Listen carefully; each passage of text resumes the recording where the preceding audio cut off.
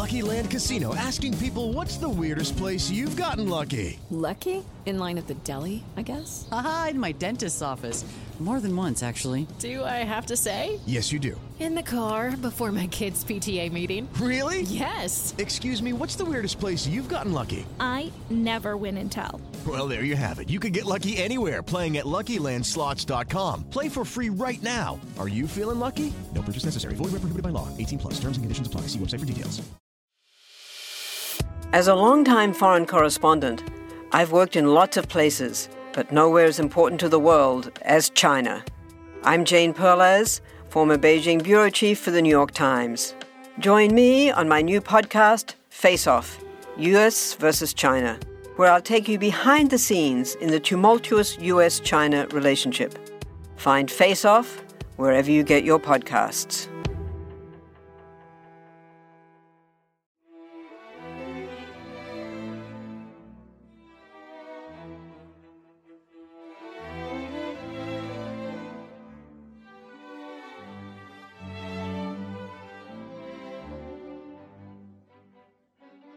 Welcome to Pax Britannica.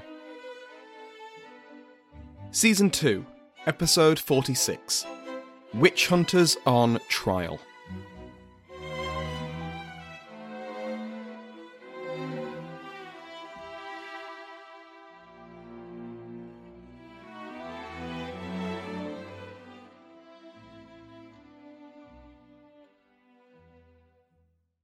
Welcome back to Pax Britannica. I'm your host, Samuel Hume. Before we begin today, I'd like to thank my Patreon House of Lords, which has been joined by the Earl of Richmond, Trent White. Like all of the patrons, they can now listen to this and every other episode ad-free. Go to patreon.com/Pax Britannica to find out more. Last week, we saw how the witch hunters, John Stern and Matthew Hopkins, who's also known as the Witchfinder General, attended and testified at the Chelmsford and Bury St Edmunds Assizes. At Chelmsford, things went off without a hitch. 19 women went to the gallows, convicted of witchcraft. Hopkins and Stern were helped by the inexperience of the presiding judge, the Earl of Warwick. Warwick was completely unqualified to settle a playground argument, let alone oversee the trial of dozens of capital crimes, and his inexperience partly explains the court's acceptance of legally dubious as well as outright illegal evidence. The high numbers of convictions and the growing number of complaints against the witch hunt made the parliamentary authorities take notice of the goings-on in East Anglia, and of the so-called Witchfinder General. For the Bury St Edmunds Assizes, Parliament sent a commission of Oyer and Termine, headed by a legal veteran and accompanied by 2 priests. This commission indirectly rebuked the methods of the witch hunters, and many of the accused were acquitted. But, nevertheless, more than a dozen people were convicted and executed. But just because people were executed and the Assize cut short by the war, doesn't mean that the Bury St Edmunds Assize was useless in slowing down the witch panic. Firstly, Godbold and his retinue had made it clear that they weren't going to accept any old accusation, and they at least tried to keep to pre-war standards of evidence. But also, Godbold had given the order that, going forward, any community which brought charges of witchcraft to court would be charged a fee for their processing. For towns and villages already stretched thin in manpower and materials due to the war, an additional cost was often too much to bear. Some communities ceased hunting for their witches, others grumbled over the debt they already owed to the witchfinders. Holding the Assize was itself an expensive effort. The cost for keeping Godbold and the other commissioners for their stay in Suffolk came to at least £100,000 in modern sterling. This isn't counting food, drink, transport, accommodation, stationery, and other miscellaneous requirements for those facing trial, nor for those other officials and magistrates who had to be involved. We'll look further at the costs of the witch hunt later on, when the witchfinders try and defend their actions, because today we'll cover the trial of the witch hunters, not in any legal court, unfortunately for anyone wanting a truly ironic end to Hopkins and Stern, but in the court of public opinion. Hopkins and Stern had departed Bury St Edmunds shortly after the first executions, and they continued to work independently of one another. In Yarmouth, Hopkins came across a woman who had confessed to trying to murder a man and his maid with witchcraft, but failing because their faith was too strong. Instead, she targeted the man's young son using a wax effigy. She claimed that the devil, in the form of a handsome black man, gave her the effigy and told her to stab it with a pin and to bury it in the nearby churchyard. This type of maleficium, of cursing or punishing an effigy with the intention of harming the person it represented, is ancient, to classical Greece and further back than that. In more recent times, both Queen Elizabeth and James were informed about similar magical attacks against them. For example, an effigy, supposedly of Elizabeth, was found in a midden. Unlike other claims and confessions we've seen so far in this miniseries, this form of witchcraft actually had physical evidence to back up the claims. So naturally, Hopkins had the churchyard searched for this doll. But despite digging at the spot pointed out, there was no doll to be found. It was explained away as, it was so wasted that they lost the relics of it in the digging, or removed by the devil, or whatever else the reason, end quote. Despite not having this physical evidence, they still had her confession, and so the woman was accused of conjuring evil spirits and causing the sickness of the young boy. She, along with 9 others from Yarmouth, were indicted and held in the toll house to await their trial in 3 months' time. Now, as we've seen in England, the customary method of execution for witchcraft was that bestowed upon the majority of condemned felons, hanging by the neck until dead. Now, sometimes the drop was enough to kill the person instantly. Other times it was a slow strangulation. Both ways aren't ideal, but if you're comparing executions, at least they're reasonably quick. North of the border, in Scotland, and throughout much of continental Europe, burning at the stake was the traditional method for executing witches, since they were viewed, first and foremost, as heretics against God. In Scotland and elsewhere, the executioner might garrote the condemned, or stab them through the heart after they were tied to the stake, but before the flames were lit, as an act of mercy. But in England, the stake was usually reserved for heresy, and some kinds of treason, such as petty treason. If my vaguely remembered undergraduate knowledge isn't failing me, petty treason was the act of murdering or attempting to murder your social superior. Wives murdering husbands, children their parents, or servants their masters. It was a reflection of high treason. To plot against the monarch was to plot against the father or mother of the kingdom. It was the aspect of betrayal that made such murders so much more heinous in the eyes of contemporaries. So, it is particularly interesting to find reference to a woman called Mary Lakeland being burned at the stake in Ipswich. Unsurprisingly, in this miniseries, she was being executed for witchcraft, but not just for witchcraft, but for the crime of murdering her husband with the aid of the devil. As Gaskell puts it, an atrocious sin that damned her as not only a murderous witch, but a traitorous one. She was condemned to be, in the magistrate's words, burnt to ashes. Lakeland was taken to the southeast corner of Cornhill. A bell was rung to summon the townsfolk while her crimes were read aloud. Lakeland was then lowered into a barrel of pitch to be coated in the highly flammable substance, before she was chained to the stake set into the ground. The kindling at the base of the stake was lit by the executioner, and the flames would have quickly spread upwards, engulfing the pitch-coated Lakeland. The pitch helped the stake burn quickly and hot, but it had the downside of letting off an enormous amount of black smoke, which made it hard for the crowd to properly enjoy the spectacle. I mean, they're clearly the real victims in all of this. When the smoke cleared, literally, the ashes were raked through to ensure that not even a scrap of Lakeland remained.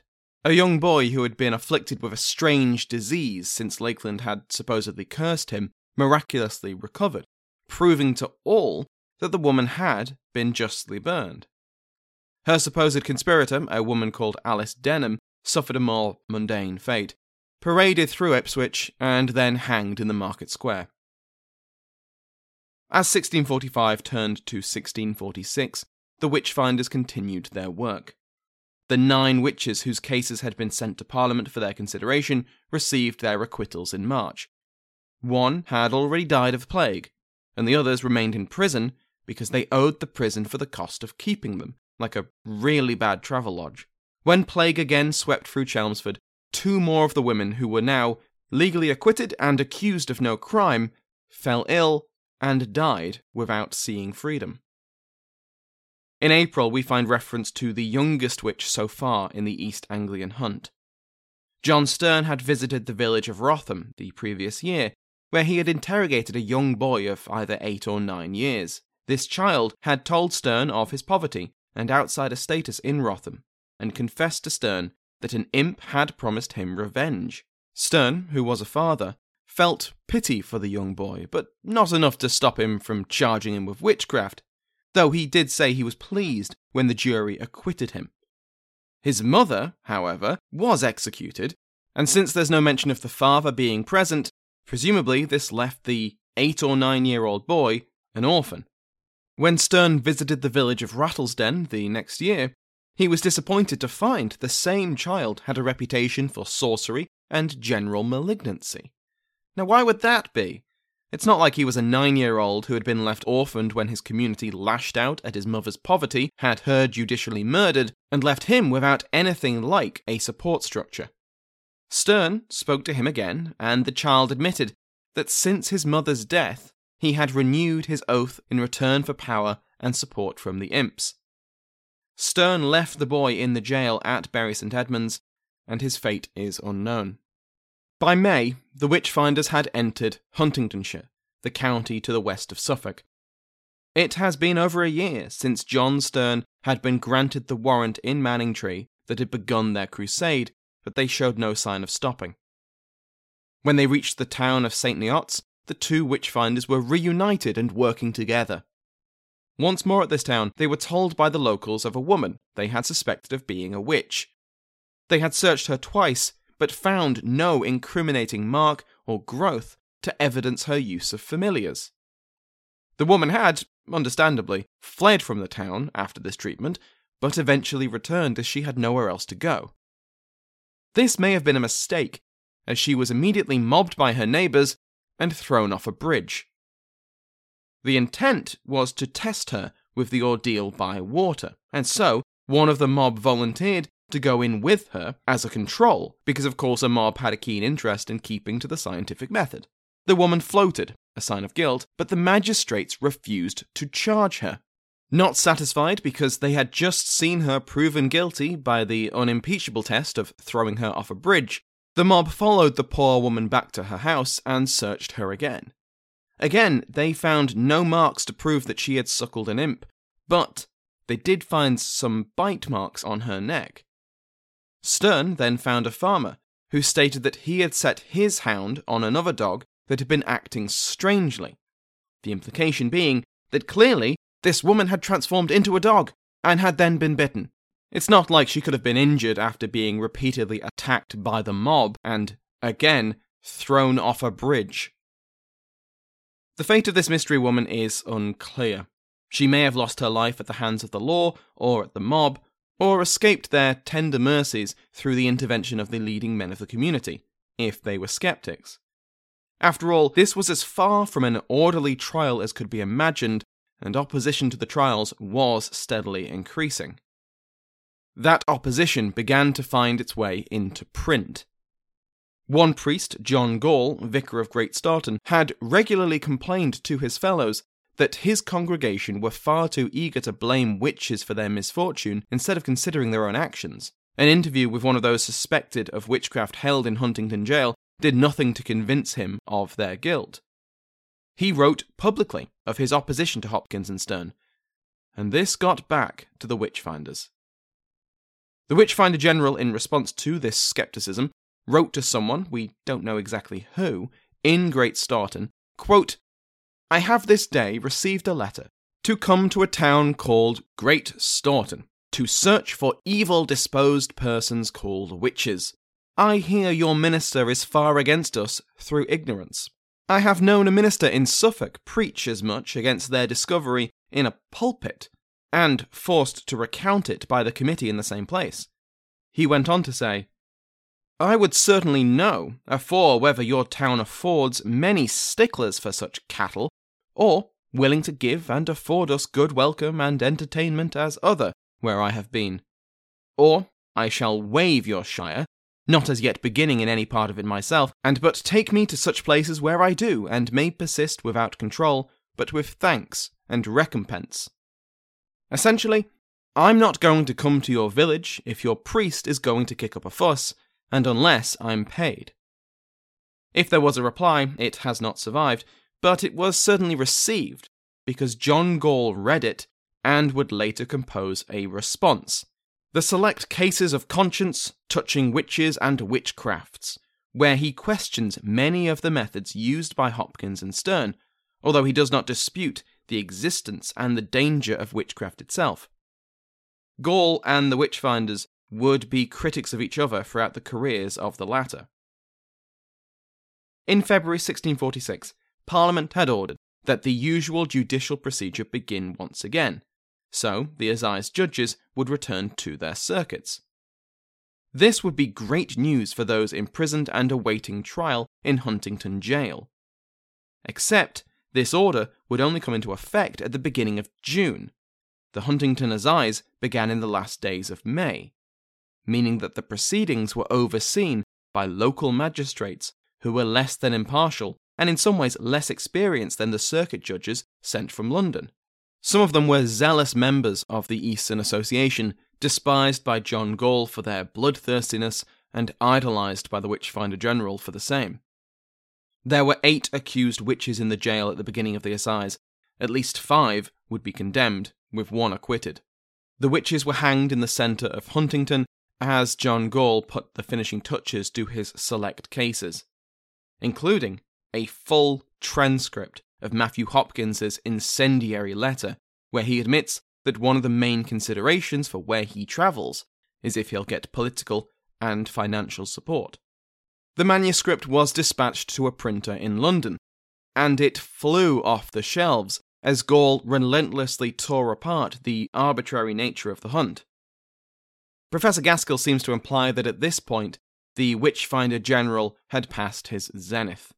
His greatest successes were now behind him, and from now on, acquittals and pardons for those witches he identified became more and more commonplace. In May of 1646, Hopkins was invited to the town of King's Lynn in Norfolk, an invitation he readily accepted once the Huntington Assize was completed, and he arrived in August. The invitation had been carried by a soldier of the city garrison, and the fees of the Witchfinder General were promised to be, quote, borne by the town, end quote. When Hopkins arrived, he was escorted into the town like a conquering hero, provided a military escort, and heralded with drums. He got to work immediately, and after confirming the suspicious nature of the marks on the bodies of several locals, departed for new pastures, with the promise to return for their trial, in return for a promise of further payment, of course. When he returned on the 24th of September, 9 witches were on trial, 8 women, 5 of them widows, and 1 man. They all pled not guilty, and so Hopkins was called to the stand. He gave evidence on the one witch whose watching and searching he had witnessed, as well as 2 others. The other searchers and watchers were called, and soon testimony had been received against all 9 suspected witches. Hopkins might have relaxed in his chair as he awaited the surely guilty verdicts. But if he was so relaxed, he would have been surprised. Of the 9 accused witches, 6 were immediately acquitted, while another was judged to be non compos mentis, not of sane mind, and so unfit to be on trial for her life. The 2 remaining suspects were found guilty and condemned to hang, but this must have been a cause for embarrassment for Hopkins. Other trials had had higher acquittal rates, but none when the Witchfinders had been personally present and on the stand. Hopkins left shortly after, his payment in hand and tail firmly tucked between his legs. Professor Gaskell considers what had led to this surprising about-face. Quote, "It is hard to say what happened. Evidently, in the summer of 1646, the corporation of King's Lynn had felt passionately that despite its financial commitments to maintain the garrison, control plague, and relieve the poor, it should employ a witch-finder to stop diabolists bringing the city to its knees. Yet when those people were brought to trial, the well-to-do citizens on the jury doubted the evidence brought before them. Hopkins had not been invited to identify specific witches. That was the responsibility of the townsfolk, but to gather and record effective proof against those already presumed to be guilty. He had been paid a lot, but produced little. His days as a witch-finder were numbered, if not thanks to the skeptics and the sticklers, then because hiring him no longer made commercial sense." End quote.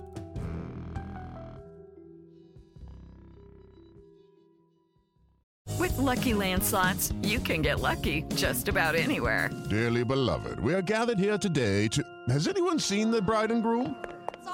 Sorry, we're here. We were getting lucky in the limo and we lost track of time. No, Lucky Land Casino, with cash prizes that add up quicker than a guest registry. In that case, I pronounce you lucky. Play for free at LuckyLandSlots.com. Daily bonuses are waiting. No purchase necessary. Void where prohibited by law. 18+. Terms and conditions apply. See website for details.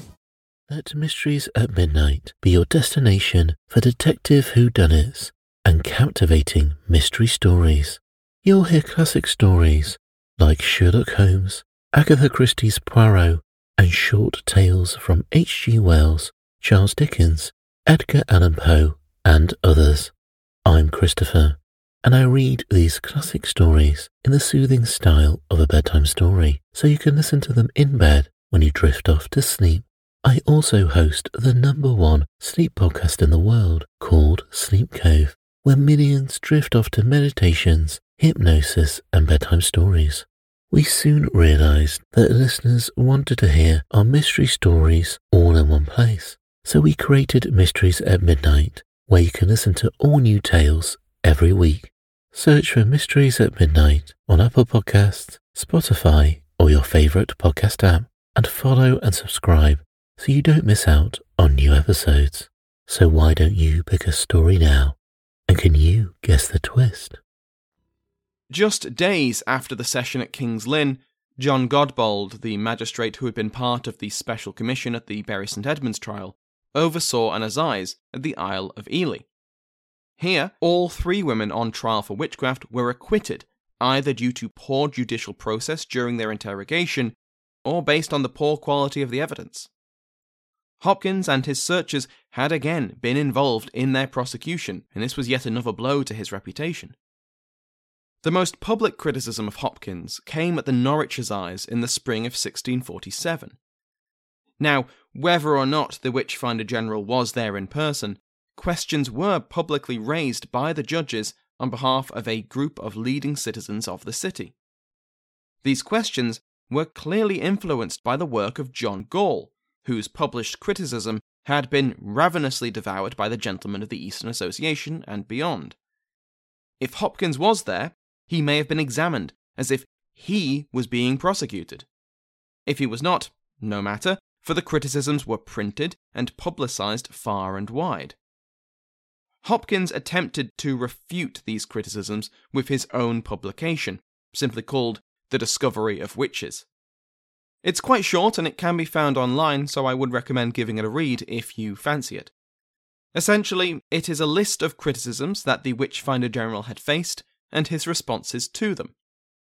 From where did he get his knowledge of witch-finding? Was his success not itself proof of his own allegiance to the devil? Was he simply a charlatan, a fake, a fraud, fleecing his countrymen for coin? The answer Hopkins gives to that last question is quite simply a lie. I mean, he lies in most of the questions, but that one is one of the most blatant, and we can prove it because we have receipts. So this is what he says. Lastly, judge how he fleeceth of the country, and enriches himself by considering the vast sum he takes of every town. He demands but 20 shillings a town, and doth sometimes ride 20 miles for that, and hath no more for all his charges thither and back again. And it may be, stays a week there, and finds there 3 or 4 witches, or if it be but one, cheap enough, and this is the great sum he takes to maintain his company with 3 horses. In reality, Hopkins and his party were paid far more by each parish than the measly 20 shillings he claims here. King's Lynn gave him £15 for his services, the equivalent of a year and a half of work for the drummer who heralded his arrival. He was paid again for the testimony which had led to 7 witches being acquitted. The village of Stonemarket paid him £23. For perspective, that amount of money would take an artisan over a year of 6-day weeks to earn. After the witch hunt came to Aldeburgh, the local corporation was left with a hole in its budget of £40. Similar debts were racked up in Yarmouth and Ipswich, where measures were put in place to limit the number of witches accused in the future, simply because it cost too much to bring them to trial. On top of their fees, at each stop the witch-finders expected and often received their bed and board. At Aldeburgh, Hopkins and his entourage racked up at least £4 solely in drinks at their inn. They returned to testify and were again paid for their efforts and their bed. Now obviously much of the costs of the witch trials was down to holding the suspects in jail until their trial, and the excessive costs of the trials themselves. But Hopkins and his followers made serious money from their work, and his claim to only receive the minimum amount needed to continue his godly crusade is, in academic language, complete and utter rubbish. Gaskell is a little bit more academic when he calls the discovery weighed down by blithe evasion, ham-fisted wit, and mealy-mouthed qualification. And, aside from the issue of payment, he lied about the method of extracting confessions.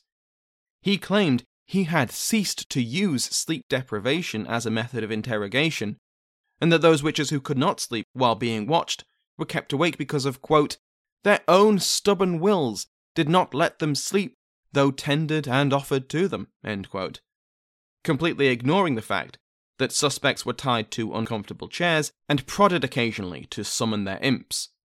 Yes, Matthew, of course the only thing keeping these people awake was their conscience. He further denied making witches walk around to keep them awake, or of asking leading questions, or of using testimony of blatantly impossible actions like transformation and flight in prosecutions. Because these were dismissed as impossible by the legal institutions, these were generally dismissed as evidence, and Hopkins denied that he had accepted testimony like that. But he also defended his right to believe this testimony, which he didn't, but if he did, then it was okay, because King James had said it was okay. This manuscript of hypocrisy, backpedaling, and lies was sent to London for printing. He commissioned a highly detailed carving to act as the front page, the famous depiction of Hopkins surrounded by Elizabeth Clark and Rebecca West and their named familiars. This print was also the first recorded use of his title, the Witchfinder General. Hopkins penned his response after the Norwich Assize, and then he came down with illness. He had dizzy spells, fatigue, and was unable to bring himself to eat, and, oh, if only he could shake this blasted cough. Hopkins had most likely contracted tuberculosis from his long hours in cramped, damp, inhospitable dungeons, interrogating and watching suspected witches for hours.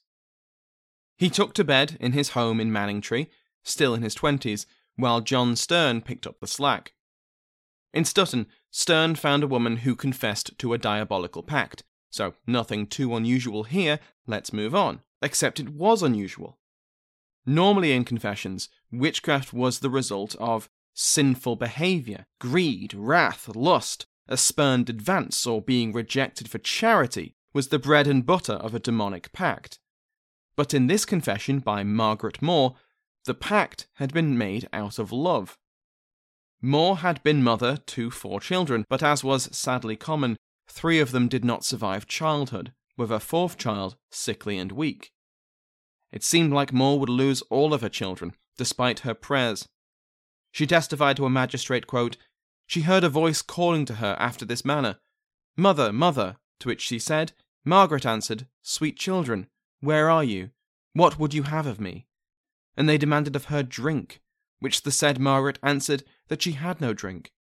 Then there came a voice which the same Margaret conceived to be her 3rd child, and demanded of her soul.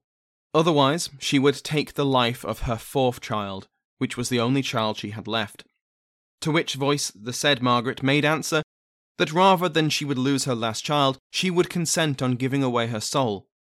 And then a spirit in the likeness of a naked child appeared to her and suckled upon her body. End quote. I don't know whether Margaret More was convicted. She certainly confessed to making a diabolic pact, but only to save her child and not to cause harm. If she wasn't accused or confessed to causing harm, a sympathetic court might have acquitted her.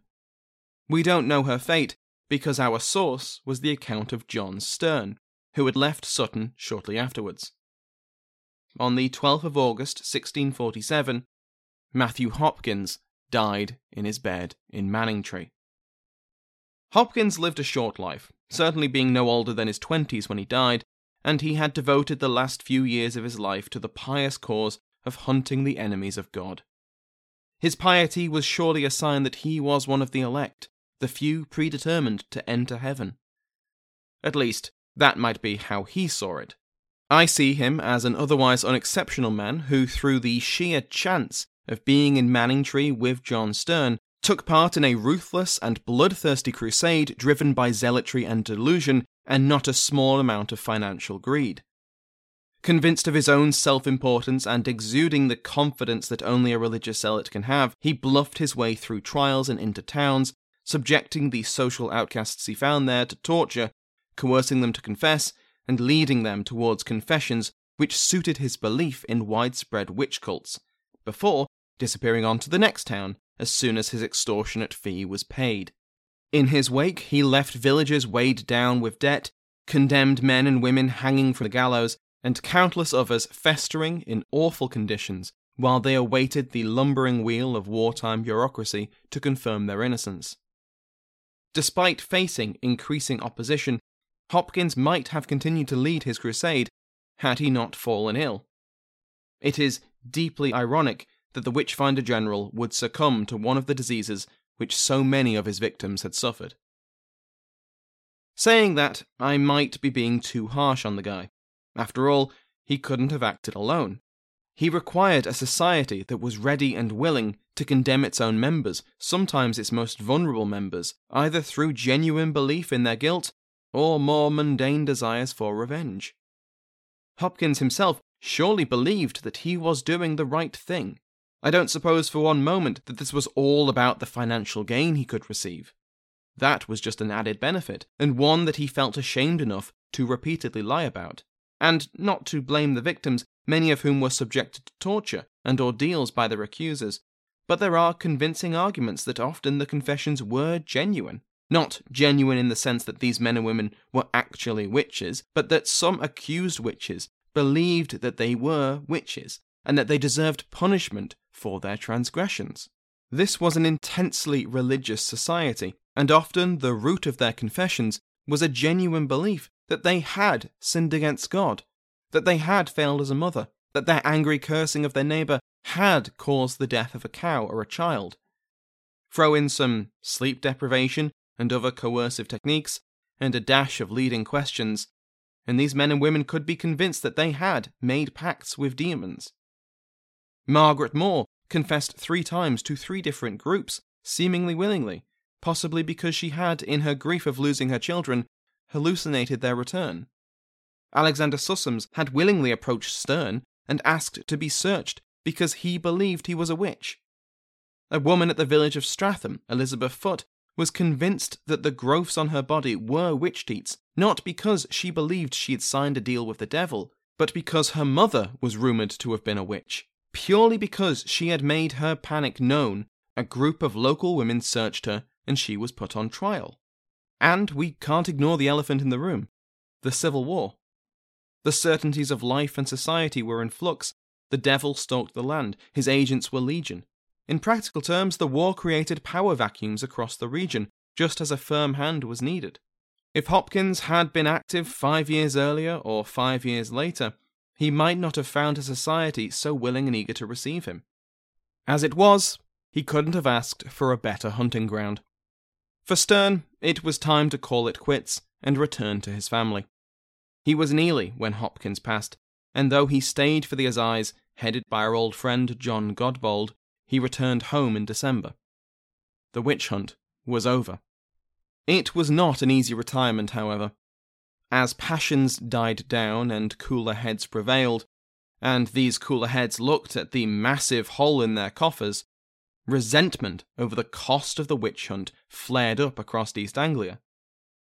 Lawsuits began to be filed against Sterne to recover the cost of the trials. In response to the growing fallout of his short career, Sterne penned a follow-up to Hopkins's Discovery of Witches, a confirmation and discovery of witchcraft. It was suitably pious, with many anecdotes from his travels, and littered with passages from the Bible, but it was also largely plagiarized from an earlier text, the Guide to Grand Jurymen. As Gaskell wonderfully puts it, quote, 25,000 words of plagiarism, anecdote, and nostalgia, laced with exegesis and elliptical arguments, and peppered with snorts of derision and the occasional shudder. Sterne must have felt better for having transferred his besieged conscience to the page. End quote. This was not the end of the witch trials in England, however.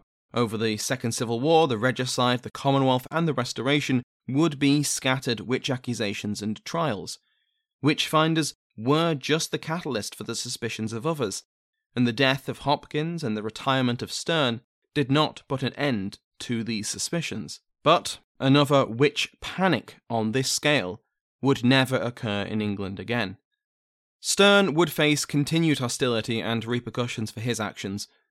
Any wealth Sterne had gained from the hunt appears to have disappeared into lawsuits or otherwise paying his debts.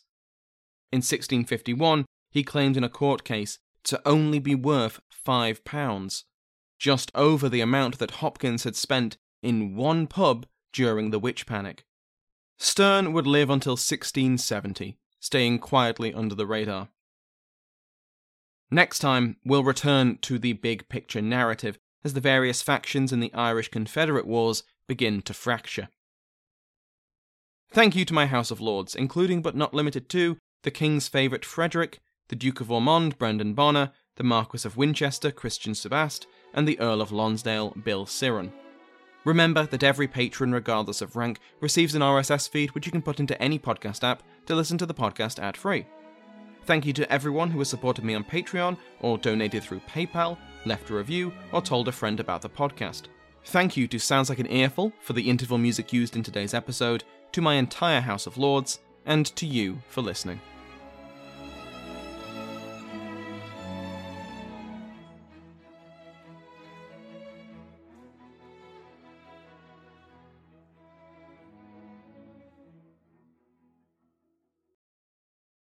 Step into the world of power, loyalty, and luck. I'm gonna make him an offer he can't refuse. With family, cannolis, and spins mean everything. Now, you wanna get mixed up in the family business. Introducing The Godfather at ChumbaCasino.com. Test your luck in the shadowy world of The Godfather slot. Someday, I will call upon you to do a service for me. Play The Godfather, now at ChumbaCasino.com. Welcome to the family. No purchase necessary. VGW Group. Void where prohibited by law. 18+. Terms and conditions apply. My name is Greg Jackson. I'm a historian, professor, and the creator of History That Doesn't Suck, a podcast that provides a complete overview of U.S. history through storytelling, yet keeps the rigor you'd expect in a university class. Starting with 22-year-old George Washington in his first battle, join me for a chronological telling of the United States story, its unlikely revolution, fractious civil war, tenacious inventors, brave reformers, and more. With more than 100 episodes, you can already binge listen your way through the progressive era. Find History That Doesn't Suck wherever you get your podcasts.